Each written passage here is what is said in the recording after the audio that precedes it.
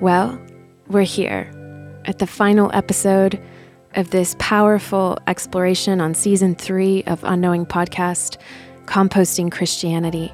Together, we have explored the foundations of how Christianity became empire, became synonymous with domination and power over, and how we might rewild and reroute whatever is helpful of that spiritual belief system into a wilder ecological worldview, a way of living and creating that animates a more communal paradigm.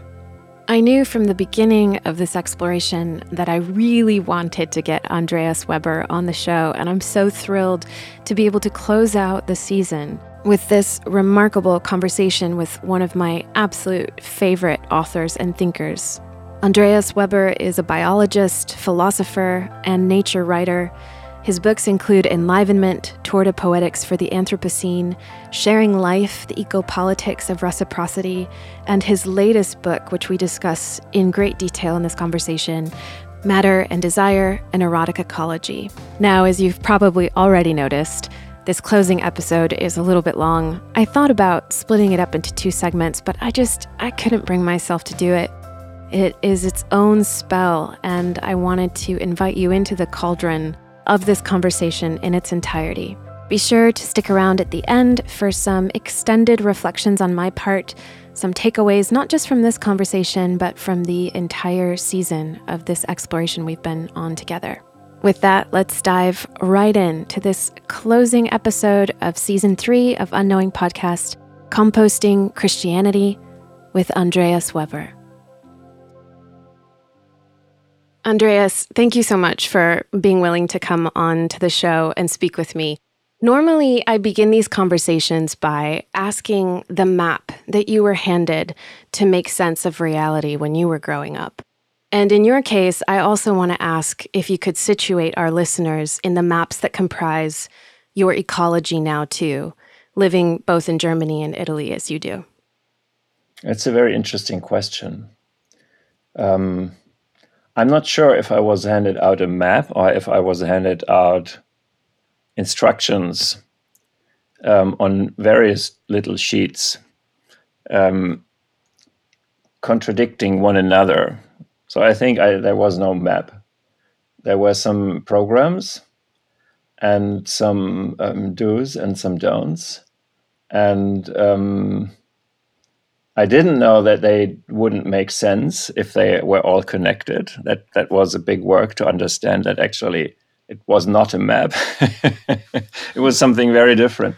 But we all need to unravel sort of these paradoxical childhood maps in order to draw our own map later, I think. So that was my work as well.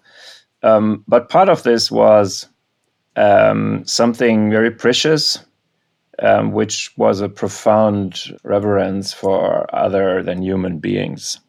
I don't say nature because that makes it immediately an object, and I don't want to say this. So I've grown up with this spiritual closeness to the more than human world all my childhood, and I also brought this. So there might be some genetics have been at play in this. So that was very good. And as you can see in my work, where I'm writing about life and trying to understand life, this never went away. So that was a very, very important part. But it wasn't the only line on the map. There were more lines, but they don't matter that much here right now. And what was the other question about the actual maps I'm drawing? Yeah, somewhat. Like if you could help situate our listeners to the terrain, the landscape that comprises your ecology now. Okay. Yeah, so actually the landscape is actually the landscape.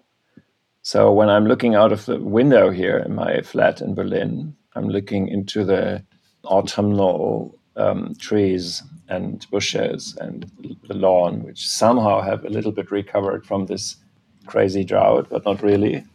So that's actually my landscape. So my landscape is the living world in which I am always situated, in which we're all always situated with every breath, because every breath is a connection to all other living beings who also breathe in and breathe out, and with every bite of food, and actually with every instant of our pulsating bodies, we're doing this. We are exploring a landscape in a very physical sense. So that's what I'm doing. That's what I'm trying to live through.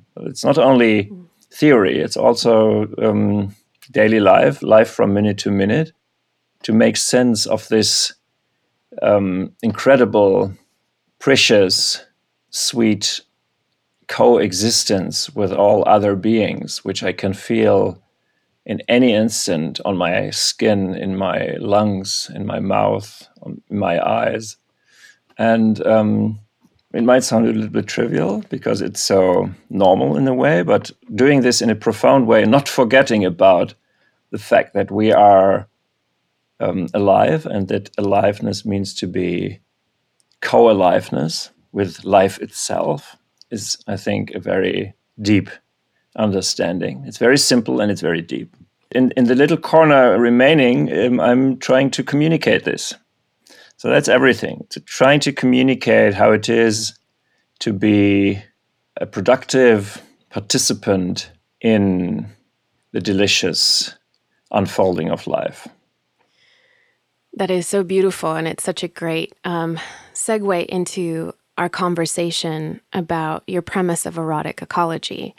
So you say that Eros is the principle of creative plenitude, the principle of superfluity, of sharing, of communication, of the self-actualization that lies dormant, even in rocks and minerals.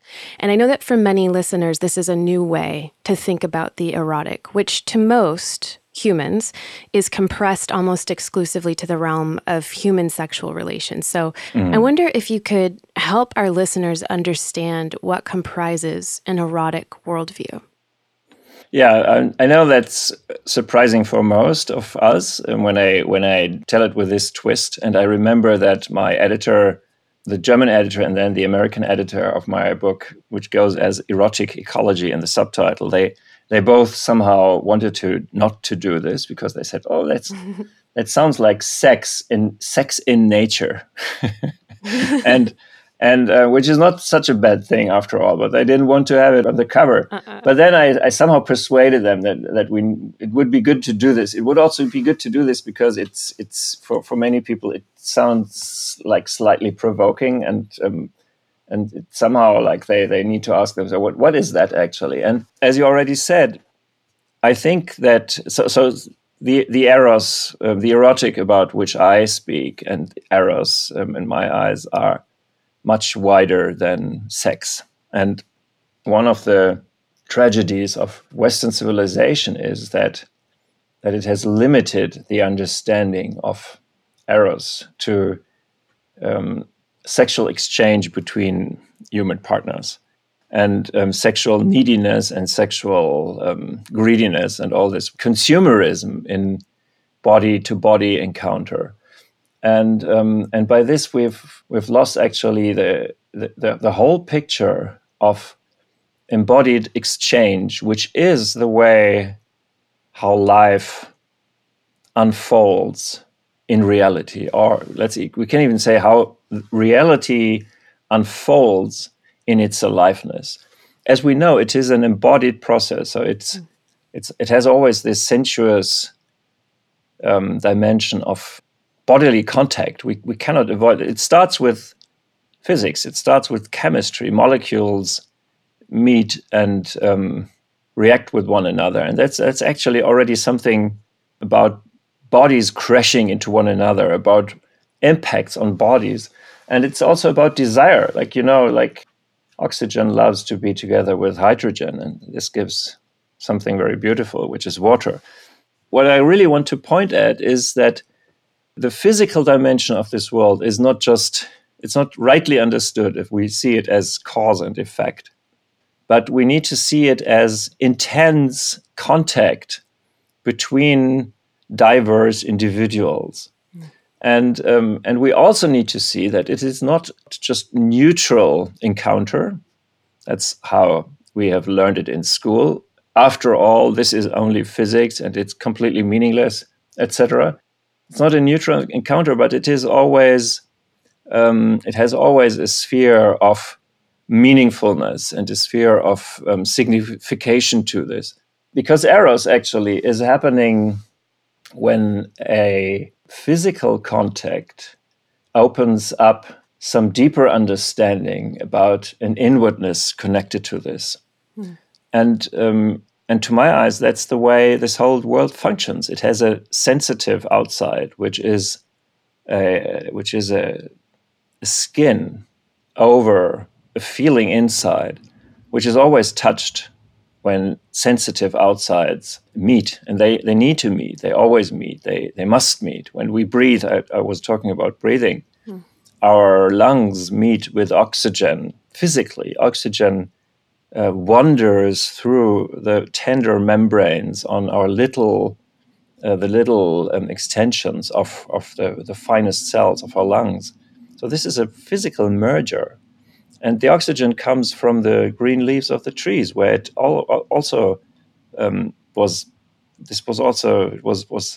it emerged there in a physical way. So we are actually caressing the trees, but with every breath, and this has a meaningful side to it. And so for me, it's very important to awaken this dimension of lived life, which has been neglected by natural science, who wanted to see results, and what we didn't want to talk about how we experience the world, because it wanted to change the world. And I think it's a huge loss, and I try to make up a little bit for this.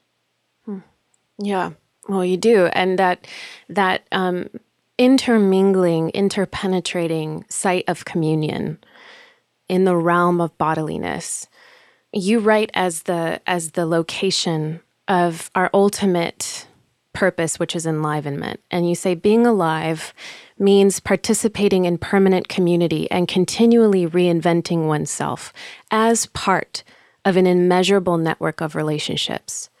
And in the title of one of the sections of that chapter where you're describing this, you say, we're not individuals, we're colonies. So you drive this home so much more than just a concept, but a form of bodily perception, a way of seeing, touching, understanding, and feeling that the me is really a we. And it's one that relieves us from our trauma, our human trauma and drama of false isolation, and places us back in the flux of reciprocity. So how does this foundational shift transform our orientation to the goal of enlivenment from an individual, like I need to pursue my own satisfaction and happiness in life, to enlivenment as only possible when it enlivens the whole?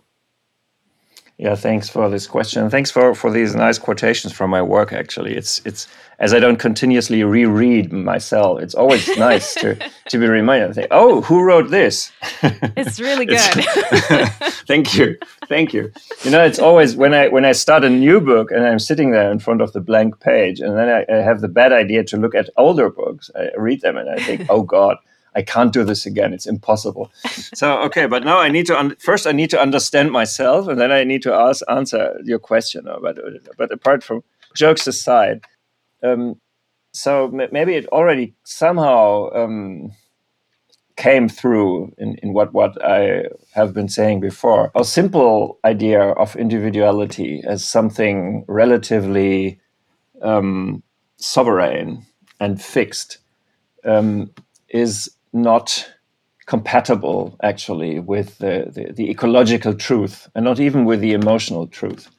So my idea is that individuality is something which is continuously in the making, and it is continuously in the making through the transformation and meeting and co-creation with and of others. As I'm a biologist and I'm fascinated by these, non-objectifying processes at the very level of biology, I always start to look first at what is happening actually to a living being, what is happening to a body, what is happening to a cell, there we can find that in life, life means to take up matter, and not only matter, also cues and information. But let's keep it this matter from other beings and build them into ourselves. So individuals never keep the same. They need to rebuild themselves from others. So that we have this continuous flow through various individuals who are chained together through this, and who can only exist if they keep doing this. So if they actually admit, in a way, so if they live up to the fact that they are not sheltered from one another. And so interestingly, the goal to which is actually a civilizational goal, is cultural goal, to build up your well-defined sovereign identity, breaks with this biological notion that we can have identities only through sharing with others, only through incorporating others. And I think that's a very important point. You could also say we can have identities only through erotic exchange. We cannot have them if we insist on cutting ties, on dominating others, on putting us apart or away.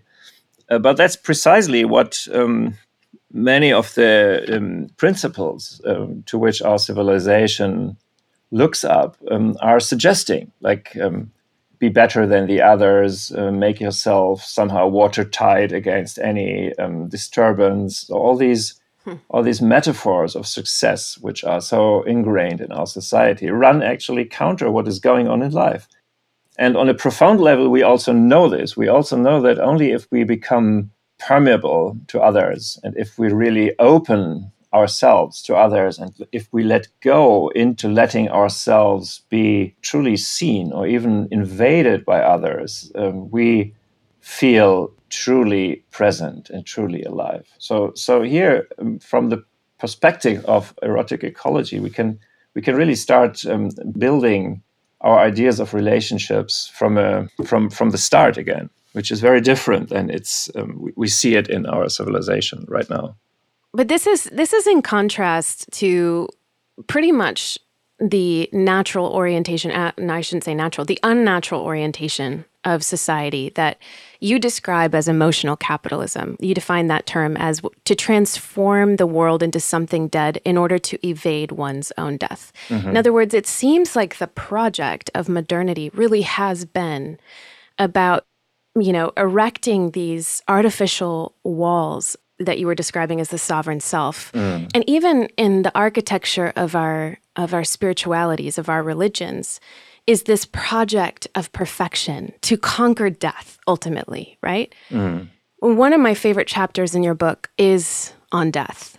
And in this chapter, you say some of my favorite lines. Okay, I'm going to start quoting you back to you again, where you say, only because of death does life become creative.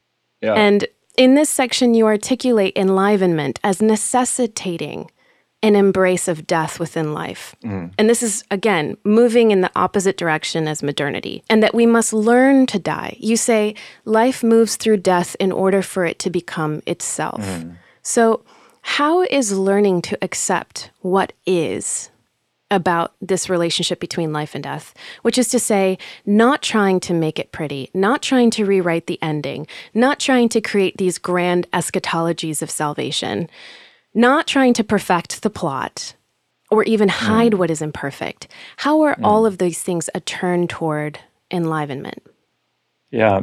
Well, you already said that our culture is heir to religious tradition, which is actually about evading death by behaving in a way that is sanctioned by the ruler of the world. So if you behave well, you're granted with eternal life. So our civilization somehow has the avoidance of death in its core. And you could even argue that the whole technological endeavor, probably even the main driving force of capitalism, actually goes into the direction of avoiding death, becoming always better, changing the condition of life for humans. So it's a sort of secularized aspiration for redemption, which doesn't work, as we know, because we see the ecology around ourselves crashing, and we all know about these various crises. We're in very hot crisis right now at the moment. But it's very interesting that we have this profound distrust of death. Let's call it distrust of death. We try to do as many things as possible in our lives, because then at some point the light will be switched off, and so we need to avoid this. We know this. We don't incorporate death in our cultural traditions. It's somehow at the side, and this is all. It's all, in my eyes, a reaction to. While I'm actually thinking, why actually did this happen? Because in other cultures, in more traditional cultures, it's very different, and it's very different because death is it's a transition, but it's not absolute. It's actually a very major transformation, but it doesn't mean that after it's over. So actually, it can't be over, because you're always part of this network of transformations. And the network of transformations is always material, but it's always also an experiential process. So there's also the dimension of your personal experience in some respect is part of the world, and you can't be kicked out of this. So becoming a little bit more concrete, talking about from the perspective of my idea of erotic ecology, the way bodies function is by breaking down and building themselves up again. And breaking down means building parts of other bodies into our own body. So actually dying is the profound law of ecological processes. And again, it's also happening in every moment while we are living, while we are breathing, our body breaks down and is cast into the atmosphere as CO2. So it's actually, death is actually not a destructive process, but it's a creative process. It's a metamorphotic process. And if we stop it, we stop the metamorphosis which is at the core of life. So the important thing is to get another idea of what is actually happening when we are talking about breaking down. And to see it as part of a creative process which needs to be fed, and not to see it as a sort of defeat or dead-end street. I don't talk about the opposition between life and death as it's normally done. Normally we say, okay, there's life and there's death. I say there's only life, and there's birth and there's death. So there's going down, dissolving, and reconfiguring. But this is both part of life, and this is both part of life even in the same moment. It's happening at the same moment. And from this perspective, many things become a very different meaning.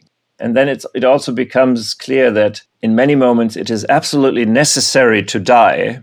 And when I say die, I don't mean the great death, the end of embodied individuality, but all these little deaths, which we regularly try to evade, and then we pay the price of less aliveness because we evade these little deaths, which are needed breakdowns in unfolding and development and co-creation. Yeah, so I mean, the important thing actually is really to see that there is no death as an absolute. There is no death as a blackout, as light switched off, as that end of the track. That's actually, I think this is really, it's really a distraction to think it like this. It's such a perfect setup for, one of the core explorations on this particular season, which is the discomfort that we have around death goes to the extreme of trying to uphold institutions that are naturally needing to cycle into death. In other words, we have such a fear of death, or such a negative worldview of death. And those who have been listening to you speak just now, who might be, have a Christian mystical orientation, might be saying, oh, but this is super compatible because, we believe in this Paschal mystery of death and resurrection. And yet, I would like to point out that even in that theological worldview, most of us have a tendency to pit life as the victor over death, as opposed to it all being this one great composting, recycling process.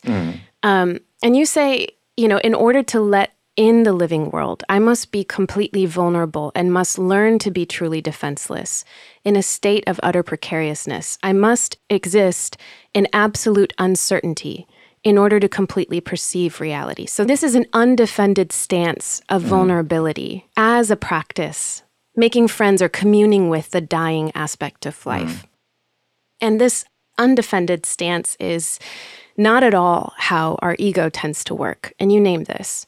So Richard Rohr, whom I know you are a fan of, his latest work was based on this Teilhardian concept of a universal Christ, which is to see and experience, we'll call it the Christic, or reality baptized as sacred, as another name for everything. And so for those who are a fan of his work, how does that mystical worldview and your erotic ecological worldview both become realized only in the vulnerable humility of unknowing death, as you describe? Yeah, lovely. That was a great transition you did there. Fantastic. Very, very inspiring what you're saying. And I absolutely can out myself as a fan of Richard Rohr. I think I quote him at least once, but I quote him with this beautiful sentence when he says, the sacred means to be completely true to yourself. Something. There's several things here. I try one by one. Let's see how many things there are. You know that, like these tweets, they start with one and then they become 19 and 20 little retweets, little answers to themselves. So one thing is very important. Death and dying is not pleasant. It's truly a challenge. And I'm not saying, hey, there's no death. It's all is okay, all is sweet. It's just an illusion, etc. Death means undergoing profound change. And this is always an impact to one's ongoing recreation. It's not eating cake. So that's very important. And still, it is part of how your own aliveness unfolds. That's also very important, because that shows that what counts is letting aliveness unfold and being in service of this unfolding aliveness. And this means automatically that all instances in which something must die need to be appreciated and accepted as part of serving the unfolding of life. Because otherwise it can't. It will be blocked. So they become very minor in a way. I have a beautiful quote from the first panpsychist philosopher of European philosophical history, Spinoza. And Spinoza says, the free man is not afraid of death because the only thing he is interested in is life. So if you're actually about to go with life and to be in service of life becoming more alive, of becoming fuller, of life realizing itself, of life exploring all the unknown possibilities of itself, then being afraid of dying in this process is absolutely in your way. It will stop this. It will stop your freedom. So that's one thing. And the other thing is actually that the greatest thing that can happen to you is to listen to life in yourself and to be in service of this. Because it is the greatest imaginable sweetness which can happen to you if you do this.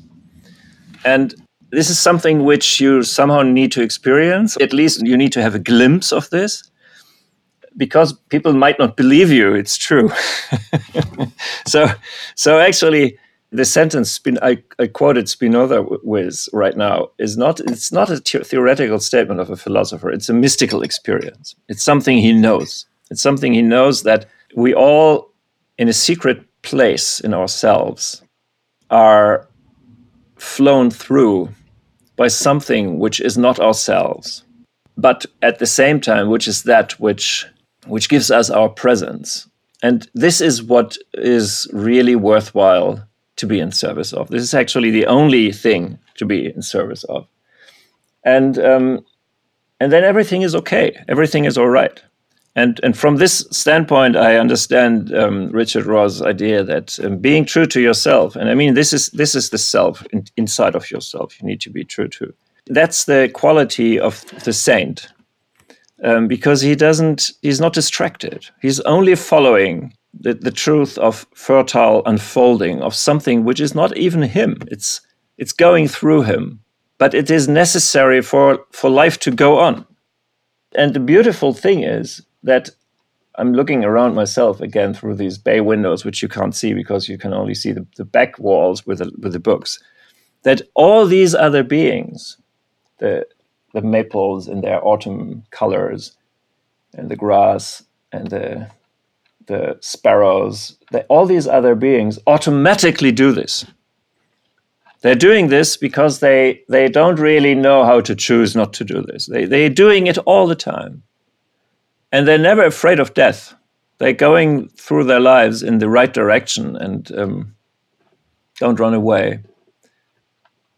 Yeah, so that's what comes to my mind here. But the important thing is actually, you see, the important thing is, I think it's the condition for all what I've been saying, is that you really need to accept that there is something which is more important than yourself, which is life, not your life, but life as such, life as life-giving.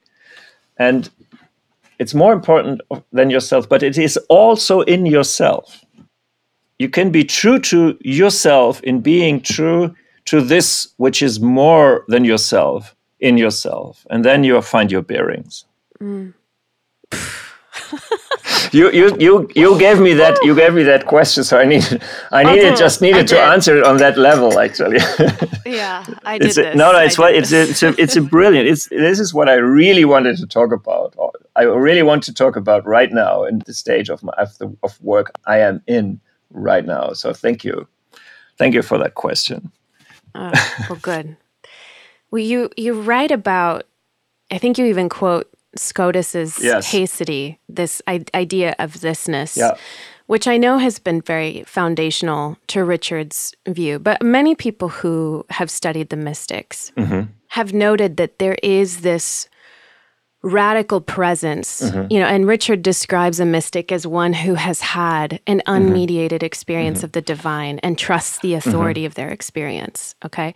However, one of the mistakes that I notice on our part, our human way of studying things and trying to create clean categories and architectures about everything. We're always trying to make maps. And I'm like, okay, well, maybe we need to unknow these maps, because the maps that we make around the mystics is to project onto them this spiritual ascent, this journey upward out of humanity. And so, speaking of unknowing, because I hear you describing death as what I describe, or this surrender into death as life, this devotion and reverence of life that includes death as unknowing. For me, unknowing is to die to what we think we know, to make room for what could be. Even what we think we know about the constructs and determinism of our words, of our theologies, of our philosophies. So one of the things, speaking of unknowing, that you invite us to unknow in your book, I literally screamed out loud in joy when I got to this part, is you invite us to unknow the foundations of Platonism. Okay, yeah. Very happy about this. Is you talk about touch and the senses, and we've been talking about this in this conversation. The body is a place of communion and communication, which is all part of this erotic approach to ecology. And I so appreciate it because you're centering the body, which again seems obvious, but philosophy has not historically made the senses or the bodily as a site for transformation, thanks to Plato, right? Because so much of it has rested on Plato's descriptions of reality as being a product of separation, and, even separating the ideal or what is perfect as being, ideas that can't decay, right? So we've placed perfection outside of the natural realm of life, which has yielded more separation between our sense of self and bodiliness. And I really see this as like a foundational issue a sort of, I call it like a hangover. We have a Platonic hangover and we're all walking around nauseous, but we can't figure out why. And like, we're not going to church. People are giving up on religion. Like our institutions are falling apart. And I'm like, okay, can we address the thing that brought us to this point, which is, this one man's view has shaped so much of history. So talk to us about the need to compost Plato's myths and maybe embrace a biological anti-Platonism. Yeah, very interesting. Again, thanks. It's very inspiring to listen to you. And among my friends and colleagues are those who always contradict me when I'm declaring that Plato was the first huge step out of our awareness that we have a direct access to the core of existence. There are those who say, no. Actually, Plato was the last of the shamans, and he wanted to show this, and he just wanted to give words to this.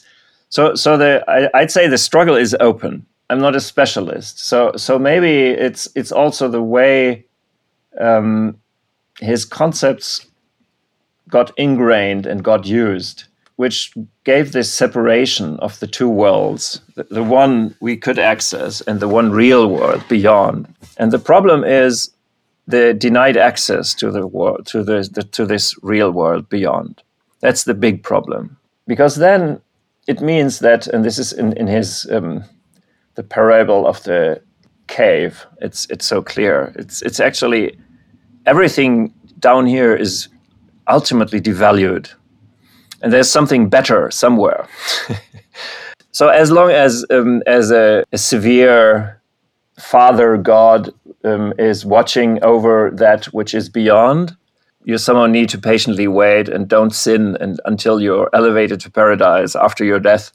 But if this guardian goes away and you have the idea that actually, maybe we humans can somehow access this by constructing stuff, then it becomes full-fledged Anthropocene in a way. So it's a realization of what Plato said by the guy who found the telecommand and said, okay, I can somehow make it move. The biggest problem is to cut the bridge which goes from our, let's say, unclear experience in everyday life into the participation in the process of life which we have an experience of. So if you say, no, this is not possible, then you leave everyone mutilated and colonized, because everyone has to renounce a part of his faculty, of his most important faculty.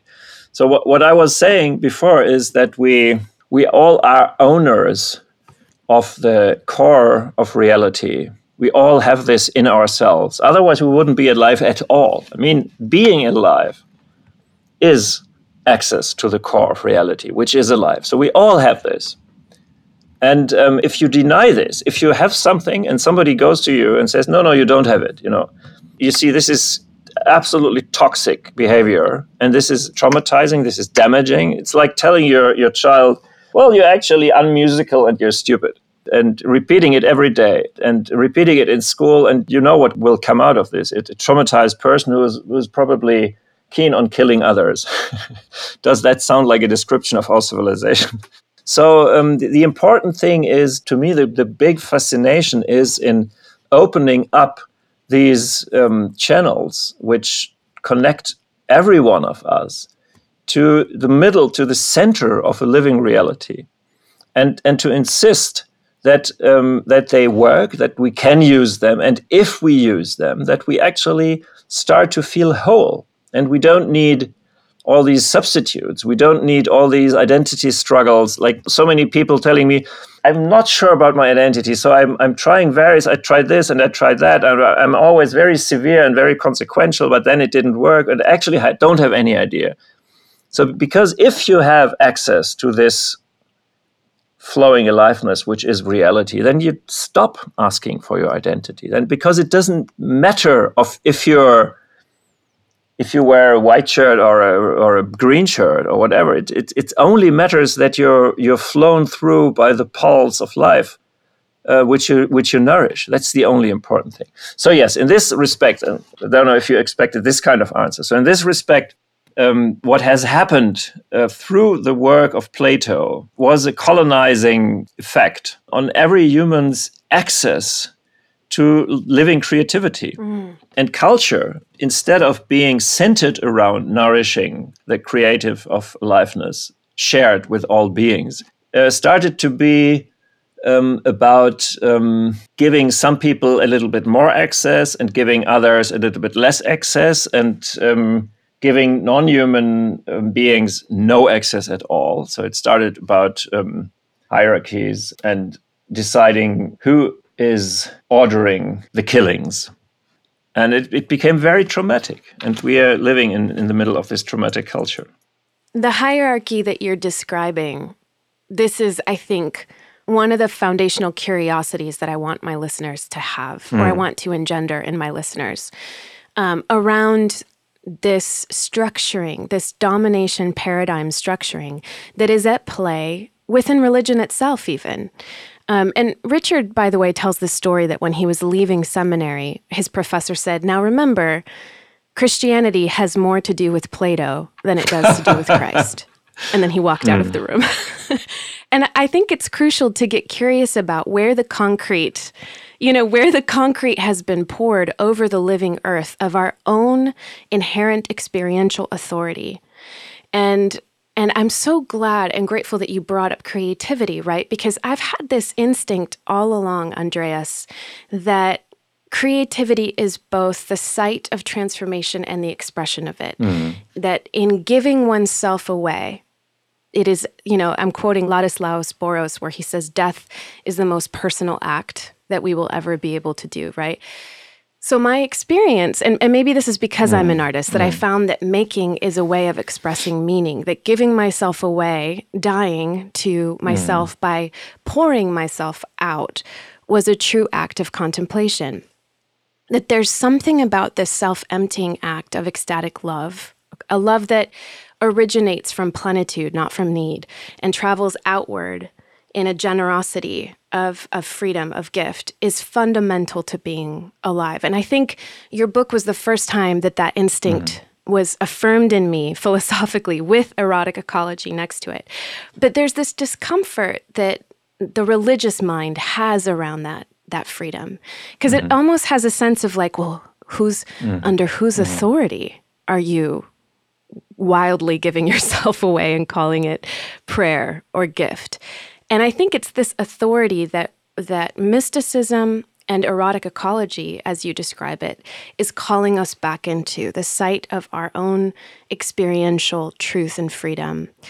And so one of the things that you write about in your book is on the poetry as the language spoken in the confrontation of this tension, which is not a fixed frame. And sometimes I think Richard leans on paradox as a bit of a fixed frame. It just sort of stays there. But I like that you put in dynamism into that tension. The way you describe that tension is that it produces a desire, which manifests as a creative force, or at least that's my interpretation, as an expression of that joy, of that love. So I wonder if you could, as we begin to wrap up, describe for us how creativity then is a practice of our dying, as a giving of ourselves away for the enlivenment of the whole. How is the poetic this expression of love and bodily imagination? I'm really fascinating to listen to you, because it's really interesting to see your own version of this mystical experience of life and mystical expression of life. And let me try to start by saying this, that creativity and aliveness are actually two sides of the same coin. They're more or less the same thing. So aliveness is inherently creative. It's inherently creative because it always needs to expand. So aliveness in its innermost core is aliveness the desire to give more aliveness. So if you really go, the Buddhists would say, or a certain Buddhist school would say that to the ground, to the base, then the core of aliveness is a non-local, non-temporal desire to give life. So it's about giving. And giving is creating. Aliveness is inherently creative, and it is inherently creative in the sense of giving, not in the sense of desiring for myself. And again, this innermost core is also your innermost core. We all have this. In a little chamber in our heart, we have this innermost core. We all carry this. And it's also the core of reality. So giving life is the way you can manifest this. That's your way of acting according to this ground zero of reality. And this can have many, many ways. So it can have the way that you produce sweet apples in autumn and many others can eat them. Or it can have the way that you treat your children in a way that they can unfold their personalities. Or it can have the way that you're creating something which entices others to yearn for giving life. And that's art. Art is a way of giving. Art is a way of strengthening the desire of reality to create more life. So you see, my take on creativity is that it's about giving, and giving is about being in service of life. And that is what it is about, because that is what the whole thing is trying to do and yearning for. And if you do this, or if I do, if a being does this, we feel good, we feel right, we feel okay. Mm-hmm. And it doesn't take anything more. We don't need anything more. Everything else is just decorum. It's just details. It's absolutely negligible. But this is what we need to do in order to feel okay. When I appreciate too that you delineate a differentiation between how we understand ourselves and how we understand love. In other words, there's a form of love that is popularized in culture, a form of expression that is based on incompleteness, is based on the idea of separateness, of I need, this need for completion, or I need this fulfillment. And so you see that some expressions are oriented from trying to meet this vacuum, and yet there is another approach, which is one which is grounded in this erotic ecological worldview.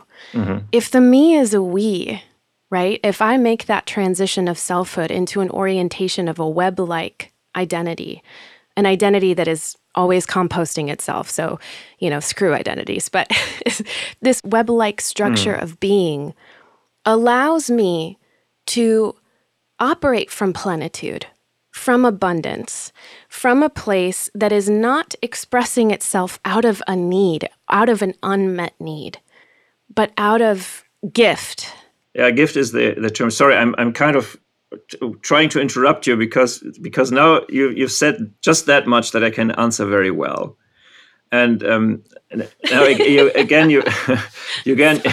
No, I mean it's very rich, but then it's so rich that I need to cut a path through the undergrowth. And no, because you mentioned the term love, which I'm also talking about. And there's still something I wanted to say to your other question. That's about why don't people give themselves the permission to follow this call of aliveness in this innermost part of their existences? Why do they need to heed to authorities, even though it might be so obvious, because we all have this?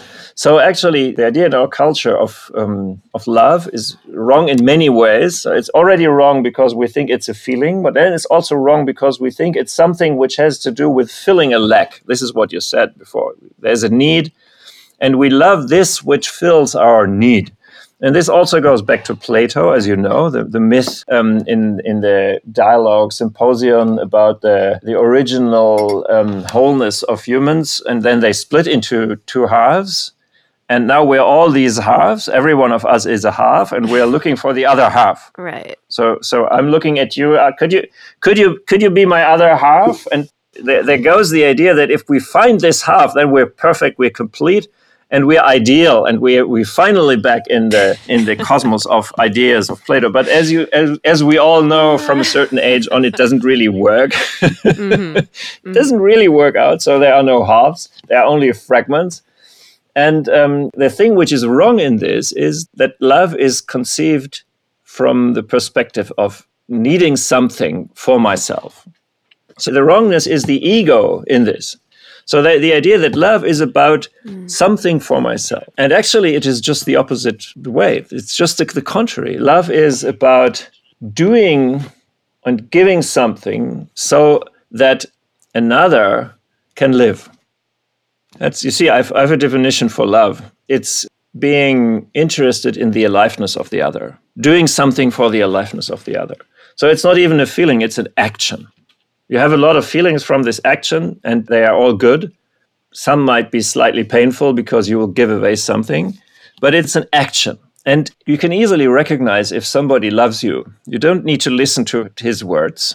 Don't ever listen to words of somebody who says, I love you so much, I need you so much, Can't you see that I love you because I need you?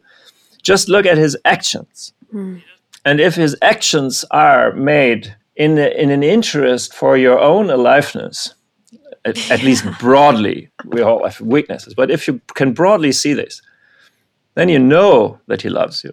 And he doesn't even need to say it to you once. It's very rare in our civilization, actually. It's very rare. So what I want to say is that in the practice of loving, by doing things which give life, we again do nothing else than executing the desire of this fine nucleus of reality, which is an atemporal, aspatial yearning to give life. We don't do anything else. We just do this. And then we feel good because then we are connected with the core. And then the others feel good because we allow them to feel the connection to the core through ourselves. So you see, it's actually very, very easy, but it's very, very hard to do this. It's also extremely easy, and this is connecting back to the church authorities, so to say. It's also very, very easy because you have it in yourself. And it's very hard to listen to this in yourself because you're so afraid to go there. I mean, not you, maybe, but one is easily, we are all so afraid to go there. But if we were able to go there, or when we can go there, then it's absolutely easy. It's so absolutely self-evident what to do, because we know life from the inside, and we know how to give life from the inside, because this is our core. This is what we're made from. There's no doubt, but in this traumatic society, in this traumatizing society, it's nearly impossible to go there. You need a lot of courage. Yeah, you need a lot of courage. I'm thinking of at the end of the interior castle, Teresa of Avila, the mystic, writes, after she does this huge architecture, where she's describing very much like the actual physical structure of her town, Avila, these interior circles, this journey into that centermost place that you're describing, and the process of courage that requires.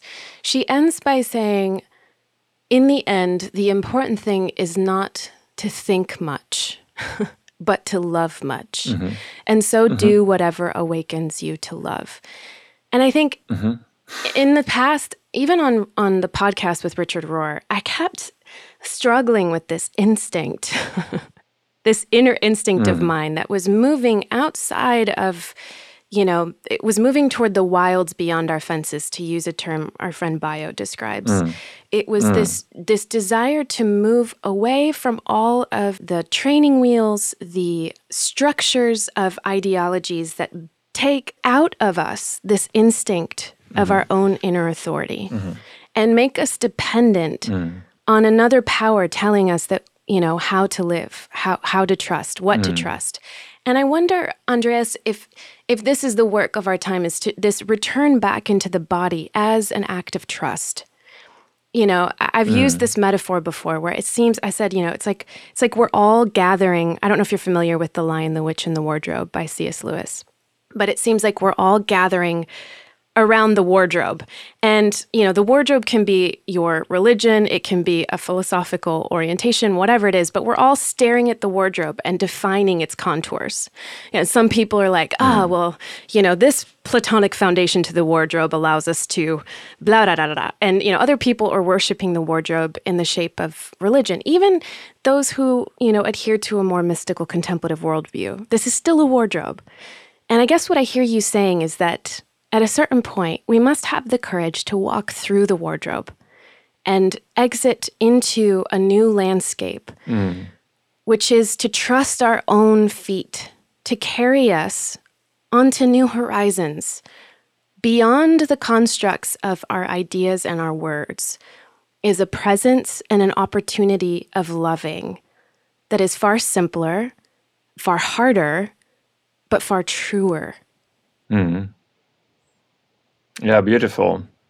Yeah, so the important thing is that, it's paradoxical, because all we need is inside of us. And it has always been there, and it will always be there, and it is absolutely unmistakable. And again, this is the paradox. It is not about us. What I described as being there in the most intimate chamber of our heart, this is not us. This is the essence of life, which desires to give life. So that's very important. And this you can understand the confusion you somehow described and delineated, because it is important to understand that our innermost core is not us. My innermost core is not me. It is aliveness itself. And this aliveness itself is also the innermost core of the whole of reality. Yeah. It's the same innermost core. So it is not me. It is not about my private ideas, my private wishes, it's not about ego. But again, on the other hand, it is not an authority in terms of social hierarchy. And you see, there's this double confusion. So one confusion goes into the direction that, well, actually, it is not about my ego. So I need to obey to somebody who has more authority and who is more, he is on a spiritually higher plane, maybe a priest or the Pope or whatever. And so I'll need to obey, and then but then you disconnect because you don't have any access. They can tell you whatever, and it might be absolutely wrong and violent, and you're going to do it. So that's not the right idea. The other error, and this is what happened in the beautiful 60s and 70s. The other idea is that connecting to the source of life within yourself, is about ego. Is about realizing your personal desires. And that has gone very, very wrong as well. And because it's a wrong idea. I'm not astonished that it went wrong into this direction, because this civilization is so extremely hungry for love, because we banned our contact to this loving center of the world so long ago. So we're so desperate. And now we try to find this love in terms of the ego and its possibilities. In truly functional, mystical traditions, the main work done is not elevating the adepts to the height of mystical experiences, because this will come in the presence of the teacher. The main work is to destroy the ego of those who have these experiences, so that they don't think they are something better because they are able to do this. Yeah. Then they would again confuse the source of being, which is in everyone, with their own personal ego. So I'm this special superpower. Look at so many gurus who have gone this way. Look at so many spiritual teachers and communities who have gone the totalitarian way because they couldn't deal with it. And then again, we are at this point where it's also the story of the church as institution, where true connection to the central core of reality has become an ossified hierarchy of people to whom the lower members, let's say, need to show their devotion. So these are two ways to have it wrong, and you see we have done both, even in synchrony, contemporaneously. We have done both wrong. So if you want to do this, you're pretty much alone. It's not true. You're not completely alone because there are some people who know to do this, and I'd say Richard Rohr, he hasn't fallen on either side of the way, I would say. He's one of those. I don't think he has, but I do think that those around him have this instinct to continue to prop him up onto a pedestal and build institutions around him. Yes, it does. This happens. And it's so tempting when people come and they say, you're our guru, and you please, can we put you on this pedestal? It's absolutely tempting, and it's wrong. No, I mean it's the talk has really taken a very interesting turn for myself. This is where I can, again, go back to the biological reality. And I can tell you, okay, so I'm talking about propping up my individual ego, but then just let me take 1 second to look at my body and what it is doing. And then I realize that I'm actually, my individuality is not existing. I am nothing, as one of my teachers used to say. I'm nothing. I'm nothing. I don't exist. I exist only as a sort of crest of the wave of transformation of matter into matter. I don't exist even. So it is absolutely crazy to think that these important things come from me. It's totally crazy.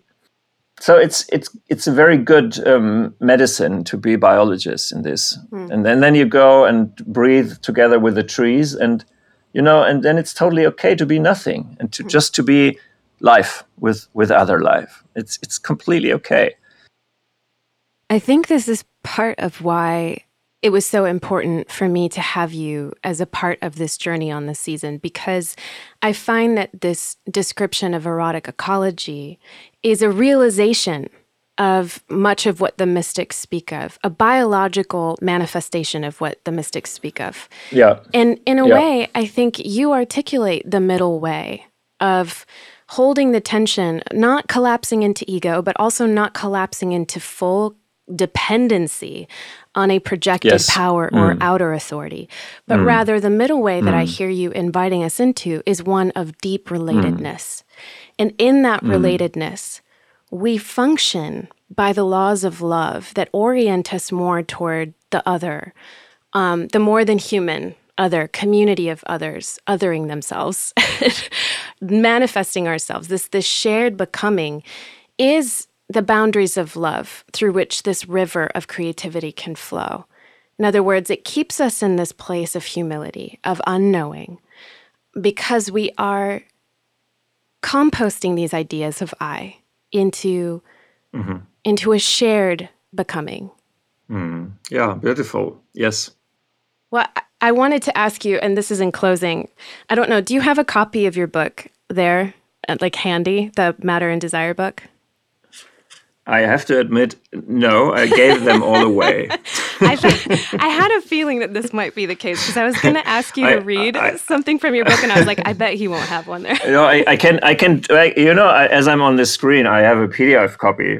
I have it even open. So if you tell me what you want, you already have an idea of what you want me to read. I want you to read. So let me just. Okay, good. Let me just. But you're much better in reading it because you don't have a German accent. No, I like the German accent. It's intrinsically It's intrinsically part of it. So I wondered if you would read. I'll need to think about this. That's right. Germans hate their German accent normally. So okay, this might be easier for you to find because it's on the final page of your last chapter. The Voice of Happiness. Okay. And so it's basically the coda. Yes. I'm basically having you give away the goods for everyone who's listening. Beginning with I was born with this, U2. Yeah. Okay. So I'm reading it. I was born with this, you too, all of us. It is, in fact, the energy with which every birth is conceived. It is the thing that pushes us into life, the deep insight that has no form and no name, and that yearns and also confidently knows that this yearning is insatiable and will therefore always be revived anew, no matter how devastating death and breakdown was, and is, and will be. This is the moment that floods our skin when it sinks into the pillowy green weight of the Teufelssee lake. The moment in which the pointed ovals of the water lily's petals emerge in the soft perceptions of our body, their whiteness so unblemished by the void, their yellow in its inmost nourishing to our perceptions like a warm egg yolk. This is the reason the woman with the big goggles laughs while the young ducks paddle around her, curious, amazed, bathed in trust. All of this is the encounter with the living other that offers life, with the you that makes us into ourselves, into something that is, in turn, a you for the other. A feeling countenance that gifts trust. We ourselves are this living guarantee, there in our inmost core, which is completely empty, and then fully of the next moment, always and even so, always a yes, a bidding, come, a thank you. Voila, in our inmost core, there it is. As Marshall Rosenberg once described it, it is the way children feel when they feed a hungry duck. A game that makes both parties happy because it consists of nothing other than the exchange of gifts. Naked, unarmored, curious, courageous. Now. Andreas, thank you so much for the ways in which you have invited me more fully into my naked, courageous now, and the ways in which you invite us all to inhabit our bodily presence in that way, in creativity, in the expression of love as enlivenment, as not about us. So grateful for your work in this world, and so grateful you came on the show. Thanks for this, for your fantastic, inspiring question, and for this beautiful talk. Thank you so much. So, we're learning how to compost our ideas, to make of our bodies and our presence a reciprocal map of becoming. Make of that a map, which is to say, to unknow our maps and be here. To trade our arrival points, our arbitrary arrival points, for the simple act of giving life, of enlivenment, in that beautiful way that Andreas said, naked, courageous, curious, here, now. So here are a few pieces of True North wisdom I'm taking from this tremendous conversation to close out season 3 of the podcast, our exploration of composting Christianity. First piece of True North wisdom, I really appreciate Andreas's definition of erotic ecology. I have been talking about it for at least one season of this podcast now, just how much this has influenced my thinking. But how he said that one of the greatest tragedies of Western civilization is the hijacking of eros into only meaning this sexual consumerism and greediness of human beings, that we've equated eros to that is such an impoverished view of its potentiality for enlivenment. When we can shift into understanding the eros, the erotic, as the sense of enlivening, as sensual exchange of communion. This is precisely why I feel that this term and these ideas are such an embodiment of the communion paradigm in contrast to the domination paradigm, which feels like a core takeaway from the entire season. That what needs composting, what needs to die, is anything and everything that produces, creates, or sustains these hierarchies of power over, of control, of fear of death, as opposed to a paradigm of enlivening, of a communal worldview, of a shared web of reciprocity and becoming. So to bring it down to the practical, at least in my own life, sharing some of these ideas with all of you has been a way of articulating my own journey away from religious belief systems that promote that hierarchy of power over. Even within the contemplative, spiritual, mystical realm, there's still a lot of that going on. And at least for me, I have found these ideas of erotic ecology or these ecological creative worldviews as being much more aligned with the experiences and teachings of the mystics I so admire, but also with my own embodied experience and instincts. As a creative, as a woman, the desire to live in a greater and greater web-like way that is not about me, but that is ultimately trusting of my own embodied experience. This brings me to the second piece of True North wisdom I'm taking from this conversation. When Andreas talked about death, and in his chapter in his book about death, which remains one of my favorite pieces ever written about death, when he says that death is not a destructive process, it's a creative process. So he says he doesn't talk about death as an opposition between, or against life. He doesn't think in those binaries, but rather that there's just life, and that within life there are these cycles of birth and death. The reason I think this is so crucial and important, and again, to try to bring it to a practical level, is because the fear of death is what keeps us from creativity. It's what keeps us from risk-taking. It's what keeps us locked in belief systems that are uncomfortable, in shoes that don't fit us anymore, that then restrict our movements and keep us from being fully alive and being able to move and dance and become. And so without that fear of death, or if we can compost death into life and see it as belonging, then we can move through the letting goes, the goodbyes, the separations that are naturally a part of this becoming life. Maybe those goodbyes are institutional. Maybe they're just saying goodbye to a chapter or a season of your life, or maybe it's saying goodbye to a relationship or series of relationships. What I so appreciate about this reframe of death and the embrace of understanding it as composting life is that whatever is calling you in the wilds beyond your fences, to quote Bayo Akomolafe, whatever those fences are in your life right now, whatever is calling you into that wild can be trusted, even if it comes at the price of grief, of having to let go of something or someone or an institution or a religion to make room for what could be. Finally, my last piece of True North wisdom that I'm taking from this conversation with Andreas Weber, I love how he talks about the poetic and the creative and the artistic in terms of enlivenment. I loved how he said that creativity and aliveness are two sides of the same coin. And his definition for art, which I'm going to just tuck into my heart forever, is how he described art as something that entices others to yearn for giving life. I just love that definition so much.